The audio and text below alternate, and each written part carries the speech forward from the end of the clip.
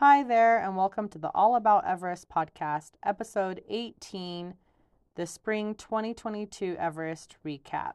This week's episode is going to highlight some of the things that happened on this season, including so many different achievements and some of the stats regarding this year's season. So let's go. This episode is late because we got a winter storm on Wednesday and Thursday. The wind was so bad, there was so much background noise. And then Friday, I had an injury. I accidentally got shot in the eye with a airsoft pellet by a 6-year-old while I was sleeping. So I couldn't even see anything out of my left eye, let alone sit in front of the computer or screens. There are a lot of updates, but before we get to the main podcast episode, just a couple quick things to share with you. There is a new book out about Mount Everest. It's Everest 1922, the epic story of the first attempt on the world's highest mountain by Mick Conifrey. It's about the very first expedition to summit Mount Everest with George Mallory. And it's really good. It really discusses some of the first mistakes that they made, how people felt. It's a combination of essays, letters, and also just the writer's thoughts about what happened in 1922. So it releases on Amazon on May 31st. You should absolutely pre-order it, especially if you're a huge Everest fan like me. There is another book that came out last month, The Third Pole by Mark Sinott. So in 2019, he basically went up Mount Everest hoping to solve the mystery of Sandy Irvine and George Mallory. Did they actually reach the summit of Mount Everest or not? And this is probably the biggest mystery on the mountain. And in his new book, The Third Pole, he basically explores what happened, what could have happened, and this crazy theory of possibly the Chinese finding the body of Andrew Sandy Irvine with the camera. If anyone remembers, and we did talk about this, there was the little Kodak pocket camera that if anyone finds it, there may be proof on there that the two of them actually did reach the summit. Anyway, in his crazy theory, he basically says that the Chinese found Irvine with the camera and it's hidden away somewhere so that no one can take away the glory of the Chinese summiting Mount Everest from the Tibetan side. I'm not all the way through it, but it's insane. It's super intense in some places. And it kind of reflects on, if you've watched it, there's the anime series Summit of the Gods, and it's totally hypothetical, but again, it was the Chinese somehow had the camera. So if you like true crime mysteries, conspiracy theories, anything like that, you really should read this book. And it may not be a conspiracy theory, it may be absolute correct, because he does bring in evidence of what could have happened. So again, another good book to enjoy about Mount Everest. Ellis Stewart, who wrote in 2016 Everest, It's Not About the Summit, is coming out with a new book next year. And in his book, he attempted to summit Mount Everest twice. Once during 2014 and once during 2015. And we know how that turned out because there were no summits from the Nepali side due to those two tragedies. So it's supposed to be coming out in 2023. And I'm excited because I thoroughly enjoyed his first book. And I loved the fact that, even though he didn't reach the summit, and I don't know if he will ever return, um, again, it's not about the summit. And he learned so much about himself through the journey of, failing twice, because that's essentially what happened. And it was completely out of his control. So thanks, Ellis, for writing another good book, and we can't wait to read it next year. Also, if you haven't read it yet, and I mentioned it during the podcast episode about the 2015 Everest disaster and avalanche, the book The Next Everest: Surviving the Mountain's Deadliest Day by Jim Davidson is editor's pick this month on Amazon. So through May 31st, it is on sale for Kindle for $2.99. So I would absolutely go for it if you haven't already read it. A very raw account of what happened, but then he was also resilient and he went back in 2017 and achieved the summit. So if you haven't read it already, you should snatch it up. Again, it's available for $2.99 through May 31st, 2022 on Amazon for Kindle. So I had a couple comments and questions that came through on messages and email, so I'm just going to address those. The first one was the person asked if the high altitude workers, the porters, the support Sherpas, if they get credit for reaching the summit as well. And the answer is yes, they do. Like Cami Rita Sherpa, he achieved his record by being a high altitude worker. And this last record breaking summit that he was in the rope fixing team. So, yes, they do get credit. Another comment I got from a listener was about the David Sharp episode. And she stated that she used to teach lifeguards and was a lifeguard for many years. And one of the first things that they teach is if you cannot save yourself without the other person dying, there is nothing that you can do. So if they teach that in lifeguard training, wouldn't it be the same on Mount Everest? It's kind of like in airplanes too. They tell parents, put on your mask first because you cannot help anyone if you are at risk. So I thought that was a really good point. So there's a viral photo going around the internet. It's a girl in a bathing suit at the Everest Base Camp site. And a lot of people are enraged, some aren't. And a lot of the local Nepali community, they're kind of outraged. They are modest, they have very traditional beliefs. And I kind of identify with that.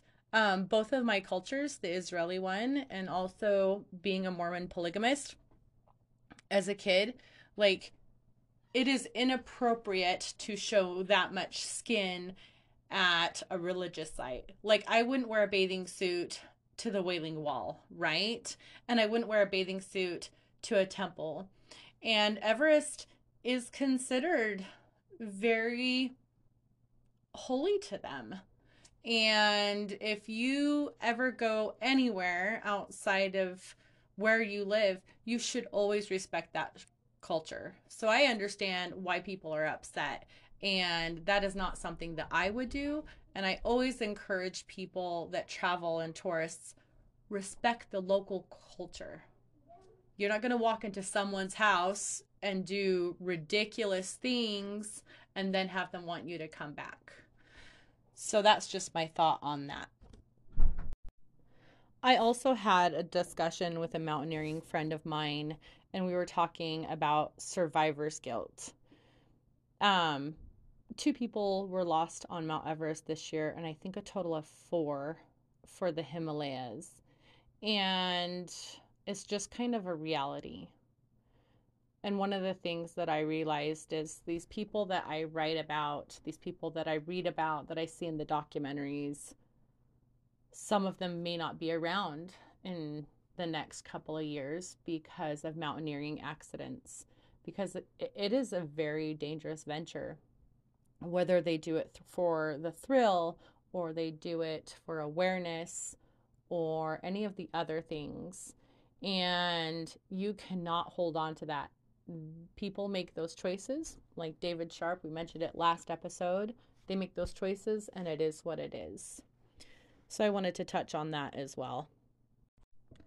There were quite a few interesting things that happened on Mount Everest this 2022 season. A lot of achievements for women and also breaking records. There were also quite a few people that were the first from their country to summit Mount Everest.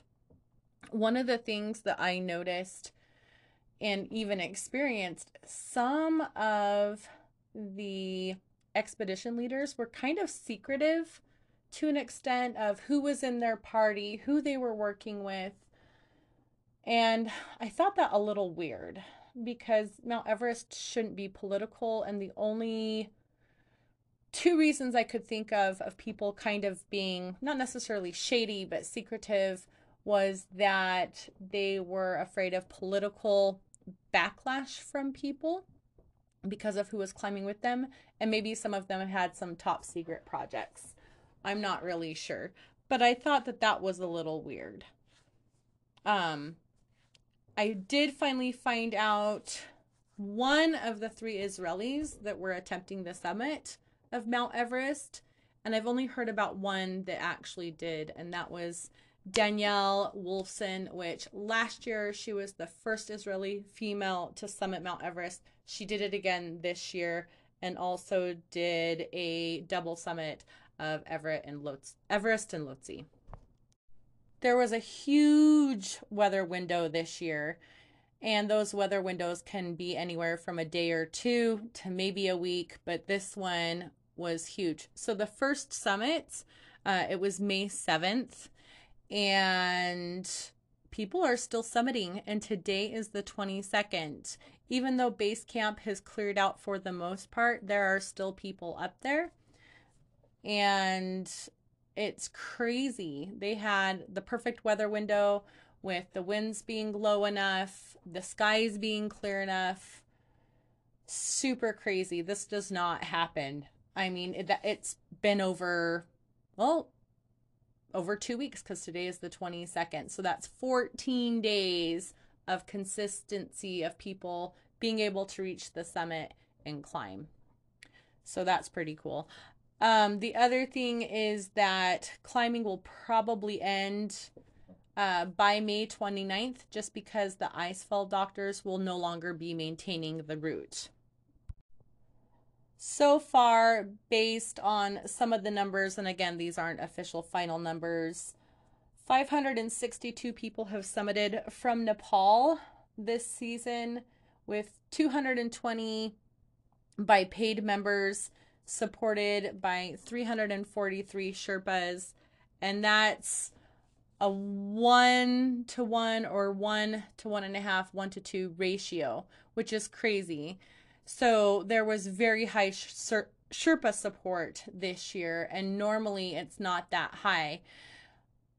It's probably because they've realized with all of their experience, the more Sherpa support that you have, the more likely you are to reach the summit safely and return. That owes good logistics and Sherpa support, and also going quickly, good weather are some of the things that lead to a successful summit attempt and also getting all the way back down.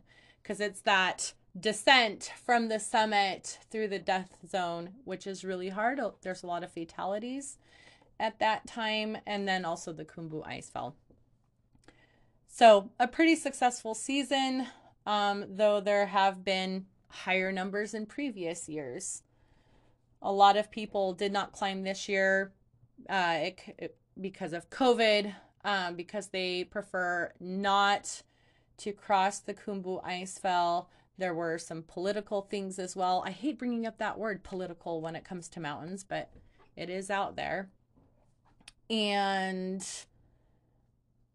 it was a good year. So many people were successful, and there were only the 2 deaths that I had mentioned previously on Mount Everest. So overall, a pretty good season. There were a lot of different climbers this year and a lot of different projects. One of those was the new Everest route that Mark Batard started last year, and he was going to continue it this year as well. The whole point of this new route was to circumvent the Khumbu icefall so that people did not have to traverse it. It's a very dangerous place to be, and he felt that he wanted to take this project on and find a new route that was safer. Besides attempting this new route and establishing it as well, he also planned a no O2 ascent to commemorate his 70th birthday. Well, it did not go as planned. Apparently, he was extremely upset. A lot of it had to do with the Nepali government.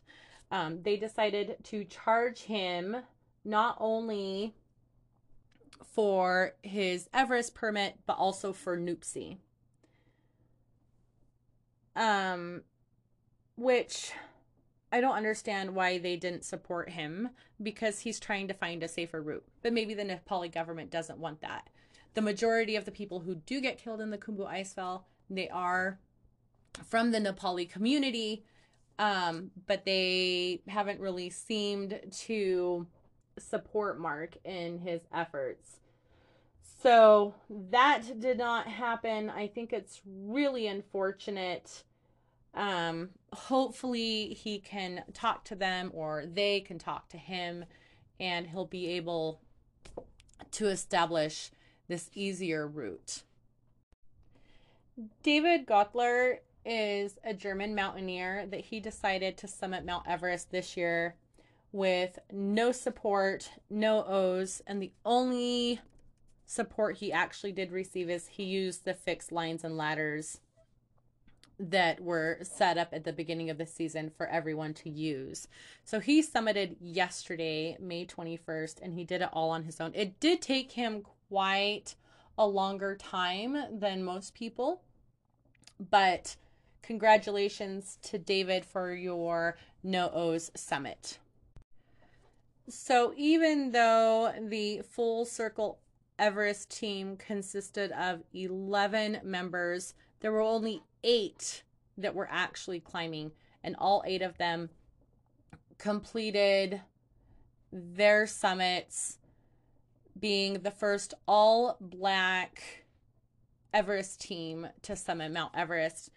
My understanding is there will be a documentary next year that will be released, so be on the lookout for that. I think it's really amazing that they were able to achieve this, and a lot of it was with crowdfunding, talking, reaching out, and it's super amazing.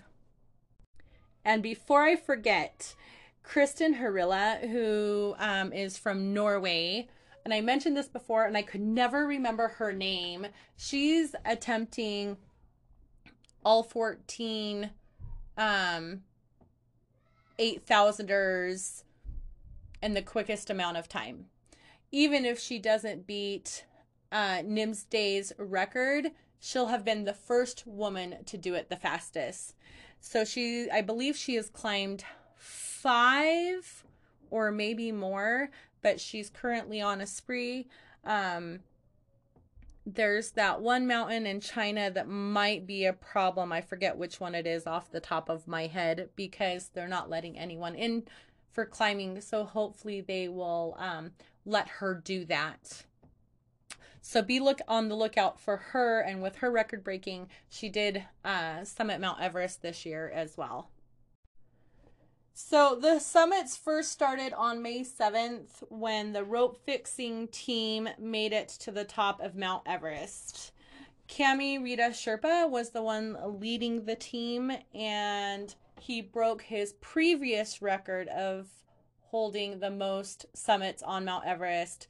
So now he's reached his 26th time and is still holding that record. The first Westerner or member or person with a paid permit, I'm not really sure how to refer to them, so I'll use Alan Arnett's words of member, was Portuguese climber Pedro Queiroz on May 9th. He got a tip from the National Geographic team about some awesome weather, and so he took it, becoming the first person, the first Westerner to reach the summit this year. Lucy Westlake became the youngest American female at 18 to summit Mount Everest. So she now holds that record. And Lakpa Sherpa summited with her 10th summit and continues to hold the world record for the female with the most summits of Mount Everest. I couldn't find it, but there was an article a few years back about Lakpa Sherpa, how she was basically waiting tables, cleaning, doing all of these jobs just so she could summit Mount Everest, and how, a lot of women from their community do not get the recognition. They don't get the sponsors. If I can find it, I will put it in the show notes. But look how far she's come and look at what she has accomplished. It is impressive. It does not matter where you come from. Even one summit to me is impressive, but to be a woman and to complete it 10 times, especially in a mountaineering world, which is usually dominated by men, is beyond amazing. So congratulations to her for her new record. Another female record was Gabby Canizet, who became the youngest Australian to climb Mount Everest. She did it with her mom, and she is only 19 years old. My understanding, she is not only the youngest Australian, but she is also the youngest female Australian. But hey, Everest wasn't enough, and so she went and also summited Lhotse as well. So, hey, overachievement is great, and I truly believe that you just go and do whatever you can and don't let anything stop you. We'll see what else she has in store, if she's going to try any of the other big mountains, if she's going to try for the 7 summits, or even, the Explorers Grand Slam. So it'll be interesting to see if she continues climbing in the next couple of years. We do have a couple more female achievements on Mount Everest this year. The first female Vietnamese woman summited Mount Everest, and I probably am not pronouncing her name right, Nguyen Thi Thanh Na from Saigon. So she became, she's a lawyer, and she has become the first Vietnamese woman to summit Mount Everest. What an achievement. I actually am following her on Instagram, and her photo, she is just beautiful. She is just a beautiful and strong and amazing woman.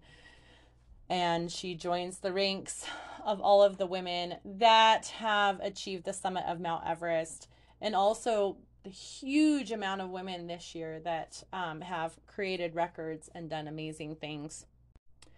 So another double record by a woman this year on Mount Everest was by Alpha Karina Aru, also known as Karina Aru, from El Salvador. So she became not only the first Salvadoran to reach the summit of Mount Everest, but also the first female. So she will probably hold on to those records for a little while, especially being the first female from El Salvador on the summit. Those records are not ones that are broken often. Any of the records that are held by women, it usually is a couple of years or not at all if they are. Ronald Quintero became the first Honduran to summit Mount Everest this year. And even though this wasn't a record, the only Ukrainian to summit this year was Antonina Samolova. She did it for her people, she did it for her country, she did it for awareness. Um, Even though there were a lot of Ukrainians that were very adamant that there should be no Russians on the summit this year, there were several Russian members. A lot of them were climbing with the Seven Summits Club, including Danielle Wolfson. She holds dual citizenship between Russia and Israel, or she was born in Russia and is a full Israeli citizenship. I'm not sure what that's at right now. It used to be that you could not have dual citizenship if you were from Ukraine or Russia. So congratulations to Antonina Samolova, and also to Ronald Quintero. Those are big achievements as well. One record that I am forgetting as well is that Kenton Cool just got his 16th Everest summit. So he is the only Westerner or non-Sherpa with the highest record of 16 summits. The current record, again, I mentioned this at the beginning, is held by Kami Rita Sherpa. So again, another record that was broken. One of the things that I noticed is, and it's been commented on in the different media outlets, is should it be about the records? Should it be about the next crazy thing? The next big thing? Is it about popularity? Is it about what gimmick? I don't know. And it's not for me to decide, even though I think it's fun when people come out with new projects or new firsts or things like that. But it is, some people have even said that it's very disrespectful at times. And it should be about climbing the mountain, not about the next big best thing. So that was something that I noticed. There were two people that were attempting to paraglide from the summit. And South African Pierre Carter was successful. I can't remember who this second was, and I don't know if he was successfully achieved that. A lot of the times, and I mentioned this previously, it takes time for the media or the news to kind of catch up. Internet there is sketchy. A lot of them don't want to announce anything until they get home safely and things like that. What we've noticed this year is that people aren't just summiting Mount Everest and then going home. They're trying other things as well. In addition to that, like Kristen Harila from Norway, she's already done a couple other peaks. She did Everest, and now she, Everest, Lhotse, and, from there. A lot of people have done those double headers this year, or if they've gone from one summit, they've come all the way down and gone somewhere completely different. So that's interesting as well. So if I have any more information, I will update you guys next week. If there's anyone that I missed, please let me know, and I'll mention it in next week's podcast episode. Okay, next week's podcast episode. So I'm not going to say who it is, but I do have someone who's pretty awesome and spectacular. He has summited Mount Everest, and he's an author, has written one of my favorite books about Mount Everest, and hopefully I can get him on before next week. If not, I'm not sure what next week's episode is going to be about. I don't have the website done yet. I've been having some serious server issues and things like that. And then, the snowstorm being shot in the eye with an airsoft pellet. And it wasn't even like from an airsoft gun. Like he shot it out of a straw, like a spitball. So yeah, that was fun. But hopefully I can get that person on to be interviewed so I can post it on Wednesday. Because we are pre-recording, it will probably be earlier in the day when it posts and not at 10 o'clock on Wednesday night. So look out for that. There should be a lot more interviews in the next coming weeks just because everyone's out of the mountains for the most part. So many of them are on their way home or already at home. Several of my friends, they're already done. They've been at home for almost a week because they almost immediately left Everest Base Camp when they got down. So be on the lookout for that and see you next week. Oh, before I forget, don't forget to subscribe, follow, comment, save, all of those things, especially if you listen to me on Apple Podcasts. Comments are key there. And so the more comments I have, the more it boosts me to the top. So I would really appreciate that because without you guys supporting me and commenting and sharing and liking, I can't continue to do this without you. And thanks again for all of your support. Any questions, concerns, anything like that, contact me on Facebook, email. You can even, if you're listening on Spotify or Anchor, you can even leave a recorded message. And see you next week.